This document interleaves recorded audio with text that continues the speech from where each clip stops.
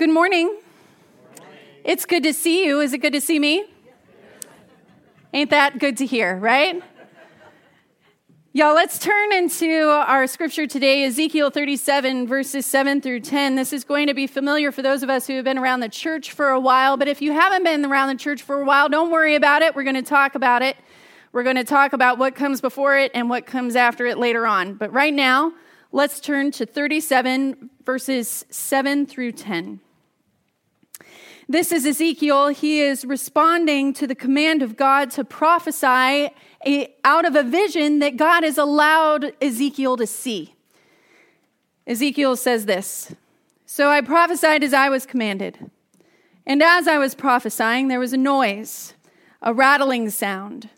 And the bones of the vision that he has seen, there's been a large field covered in bones that have been abandoned, that have been lying there, been picked clean by carrion, that have been drying in the sun for who knows how long. In that vision, as Ezekiel prophesied, there was a rattling sound, and the bones came together, bone to bone. I looked, and tendons and flesh appeared on them, and skin covered them, but there was no breath in them. Then the Lord said to me, prophesy to the breath. Prophesy, son of man, and say to it, this is what the sovereign Lord says. Come, breath, from the four winds, and breathe into those slain, that they may live. So I prophesied as he commanded me, and breath entered them, and they came to life and stood up on their feet, a vast army." Let's pray.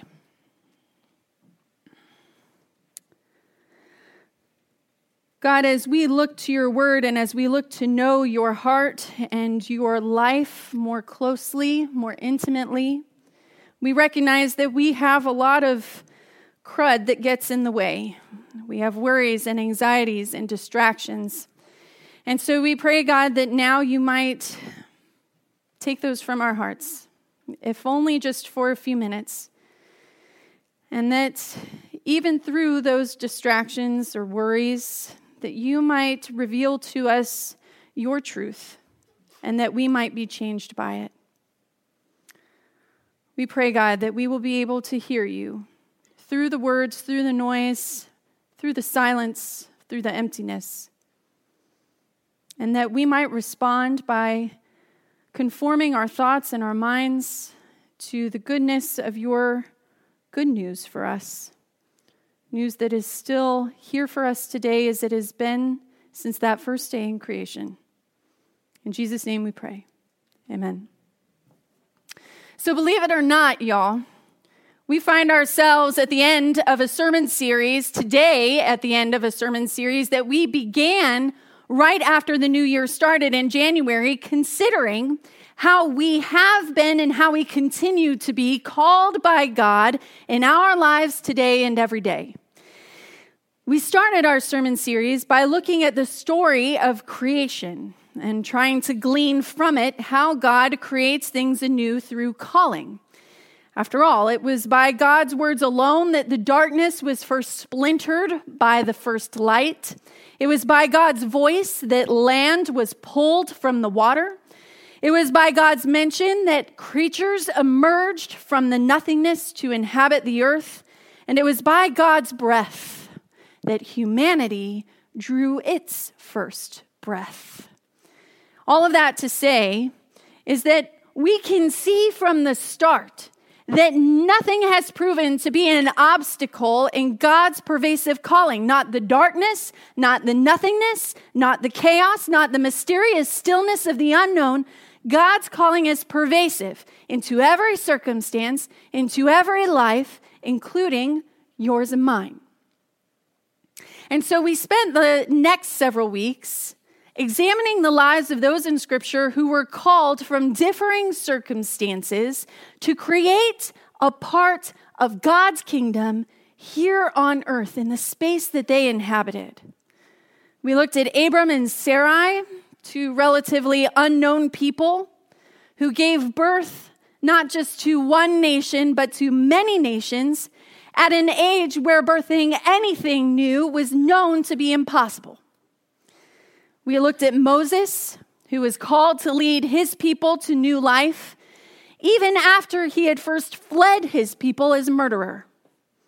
We looked at Esther, who was an orphan who stumbled into the greatest of fortune before she was called by God to place it all on the line in order to preserve her people to experience life to the full. We looked at Samuel, who was called by a voice that he didn't recognize as God's. We looked at David, who was called even when he was absent.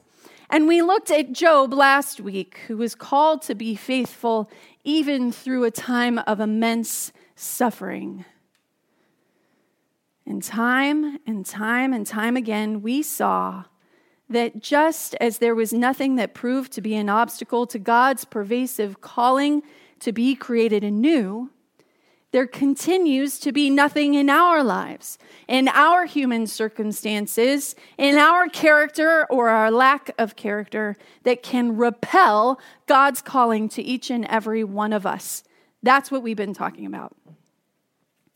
And so today, we end our series on what it means to be called and to be called into a new creation by looking at Ezekiel, who was a prophet in a time where all of Israel knew that there weren't going to be any more prophets.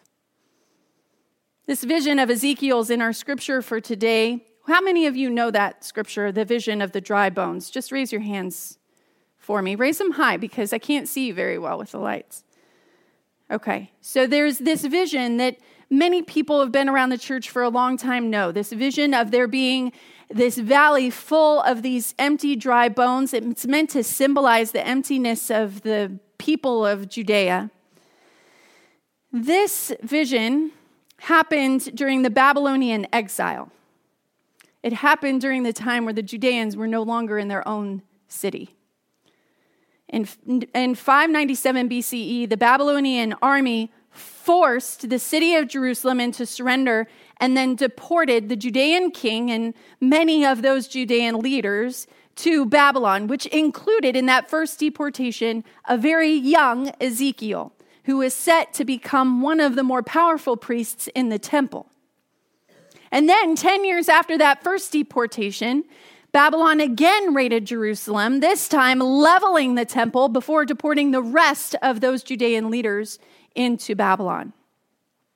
And so as a result, for these deportees who were forced to live in Babylon, the future was nothing short of a black hole into which the people of Jerusalem were destined to disappear.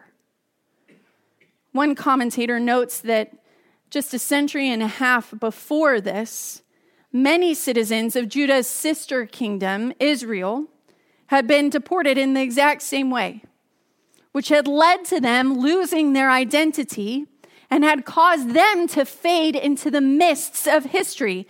Those lost deportees are still referred to by some people today as those so-called lost tribes of Israel, if you've ever heard of that. So for Ezekiel and these people from Judah, this exile was more than just a crisis of physical suffering and losing their communal identity as a nation, losing their government. This exile was also a crisis of faith. And I'm going to tell you why, because it's not going to make perfect sense to us. They thought that it was a crisis. They felt that it was a crisis of faith because the key symbols of their faith, which were the city of Jerusalem, its temple, its people, the Davidic monarchy, these key symbols of their faith had all been destroyed. And all had been lost, which meant something very specific to the people in the ancient world. It meant that their deity had lost. It meant that the Babylonian deity was stronger and better and had prevailed. And so, in short, in the minds of these exiled Judeans, their God was now dead. And they knew it. Their God had failed them. And their God had turned out not to be as faithful as that God had promised to be. It was a crisis of faith, not just a loss of identity. And so perhaps we can imagine Ezekiel's incredulity and the incredulity of God's exiled people when the Spirit of God all of a sudden decides to appear to Ezekiel while they are in exile. The start of the book of Ezekiel says this. It says, in my 30th year, in the 4th month, on the 5th day. You get a point that he's counting how long he has been in this exile, right? My 30th year, in the 4th month, on the 5th day, while I was among the exiles by the Kebar River, the heavens were opened and I saw visions of God. So even though many of us are the most familiar with Ezekiel's vision in our scripture for today of the valley of dry bones, Ezekiel had 3 or 4 visions of God, depending on how you qualify a vision. And one commentator points this out, which is important for us to remember. He says, because we so often do not read the rest of the book leading up to the valley of dry bones, we can have a myopic view of the prophet's own desperation and the plight of his community. We forget that in chapter 24, God had commanded Ezekiel not to mourn the death of his wife as an example to the exiled Judeans of not mourning the loss of their temple. We forget that Ezekiel's audience members misunderstood his visions from God to be his own melodramatic ranting. Oh, there goes Ezekiel again. He's such an attention hog. And we know that from chapter 21 when Ezekiel responds to God with exasperation. He says, Lord God, they say of me, he is just a riddle monger. How's that for a bad word? You see, my friends, everyone knew in exiled Judeans, everyone knew that God could no longer speak to them. So God was not speaking to Ezekiel, let alone had the ability to save them. Everyone knew that there was no more good news to be had. God's death and impotency were as common knowledge to them as it is common knowledge to us that the world is round. There was no debating it. Why would you debate it? It was known. Everyone knew from the second that Ezekiel opened his mouth that he was wrong or naive or maybe just plain lying because God could not speak. And then maybe Ezekiel was insane to boot. Because after all, he was one of these deportees who was living everyday life surrounded by the plain evidence that their God had died. Or if he had not died, at least he had been defeated so badly that there was no use worshiping this God anymore. They were reminded of this every single morning when they woke up in their refugee camp down there by the river. Each day that they encountered Babylonians speaking a foreign language or speaking down to them in a foreign language, they were reminded of God's defeat when they couldn't buy their favorite spices at the markets, or when they were shown, even in the most casual look from a Babylonian, that they didn't belong. The substance and the quality of their lives provided them ample evidence that their God was gone. It wasn't even worth debating anymore. Ezekiel had to be blind or just plain crazy to be saying that there was hope to be had, that God could still speak to them today.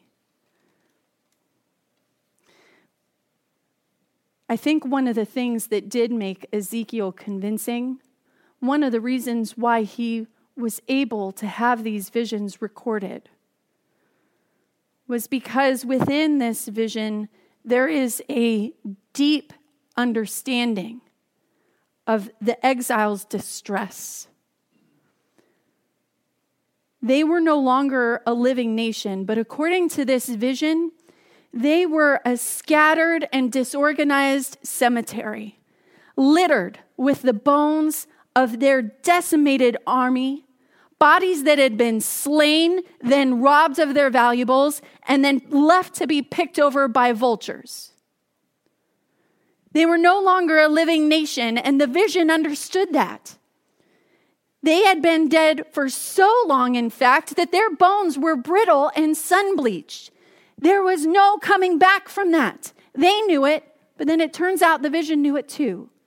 There was nothing left to be resuscitated. There was nothing left to be claimed. Everyone could see it. No one could deny it. There was the evidence. There was the proof. Everyone accepted it. Yes, it was over. Ezekiel knew it. Clearly he did. And yet, he knew that God's pervasive calling would not be stopped by any obstacle, not even death. I have often thought about what it must have felt like to have been Ezekiel, called by God to prophesy in a time where everyone knew better, called by God to declare hope in the middle of an unavoidable, unchangeable sense of desolation. I think it's a little different for us today because so often in our own culture, we value the underdog. We tend to not count the little man out, right? Because the underdog can always come from behind, can always throw that surprise punch, can always overcome that unexpected setback. But friends, I want to remind you that this scenario of the Judeans in Babylonian exile is not given the metaphor of a baseball game. It's given the metaphor of a mass grave. The underdog can surprise everyone from coming from behind at the bottom of the ninth, but the underdog can't dig himself up from the bottom of a grave when he's dead. We root for the underdog because our culture already knows the end of this story. We are shaped by this story already. But we can sympathize with those times in our lives or in our society where we know that all hope is lost. It's so lost, it's not even worth talking about anymore. The truth is that the underdog cannot dig himself up. It's unequivocally true. But then here comes Ezekiel in this moment, declaring that while the underdog can't dig himself up, God can. Saying that while the underdog can't fit his bones together with new sinews and muscle, God can. That while the underdog can't give himself new eyes and new hair and a new soul and a new heart and a new spirit, it turns out that God can. The underdog can't do it. No question about it. All hope is lost. The underdog can't do it without relying on God, unless that underdog is relying on God. When I was, for those of you who are around here in July, I had to preach on this in July. And I was thinking around that time about how I was glad that I didn't have the same calling as Ezekiel, right? Like, I'm so glad that I don't have to stand out in the middle of people and declare to them that the world is flat and insist on it. I'm so glad that I don't have to be the one to walk into these spaces, these things that we've all agreed upon, and say that actually it's not true. And it occurred to me in short order that actually, not just me, but you and I together have exactly the same calling as Ezekiel, issued to us by Jesus himself, both in his first sermon and his last, when Jesus started and said by saying, "Repent, for the kingdom of God is at hand," and then ended by saying, "Go and make disciples of every nation, and remember that I am with you till the end of the age." Turns out that like Ezekiel, you and me and every Christian on earth were sent by God with the message that there is good news to be had, just like Ezekiel. And just like Ezekiel, we are charged to go and declare that there is good news to be had to the woman who has just miscarried her baby, or to the man who is just diagnosed with cancer, or to the family who has just lost their main source of income. We have been called to declare that there's good news to be had to the murderer who is serving his time in prison, to the cheat who got away with thousands of other people's money, to the racist, to the homophobic, to the sexist, to the child, to the person with mental illness, to the person with a disability, to the person who is an addict, to the one who has gained everything, and to the one who has lost everything. We are called to share the same good news, that we are nothing without God, that unless God is in the mix, then all is lost. but that nothing is too far gone for God's hands. We have the exact same calling as Ezekiel. There are places in our society today where we have all come to agreement that nothing can be done, that all hope is lost, that whatever dream there once was is now unequivocally over. It was a nice idea, but it can't be anymore.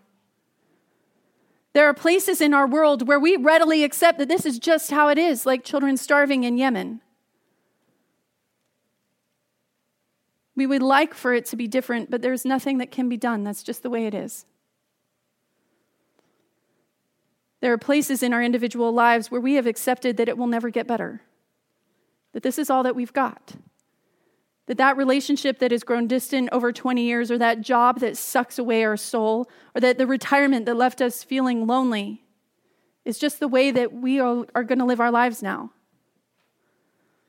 But my friends, even though we all have places as individuals and as a society and as a community, even though we have places where we have all accepted that nothing can be done, we have that calling of Ezekiel that says, actually, there is something that can be done and we can't do it, but God can. And so how do we get God to be here? How do we turn our attention to the good news that is here in the midst of our most desperate and desolate situations?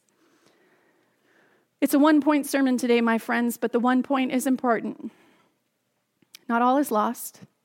There is good news to be had, and you and me are called to share it.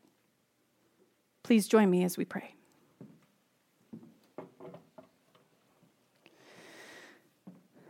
God of hope and God of life, we are people who like to talk about good news when the good news is evidenced around us.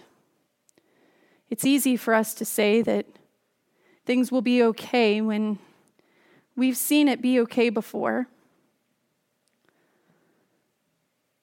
And yet you call us to walk deliberately into those spaces that we all agree are dead and gone, and to say those words of hope, and to watch and wait for your creating of the kingdom in our midst. That scares the crud out of us, because we don't want to come across as naive or Pollyannish or as insane. And yet you remind us time and time again that the foolishness of this world is your wisdom. So may we conform to your wisdom. May we be fools for your good news. And may you be the one who changes this place to make it on earth as it is in heaven. In Jesus' name we pray. Amen.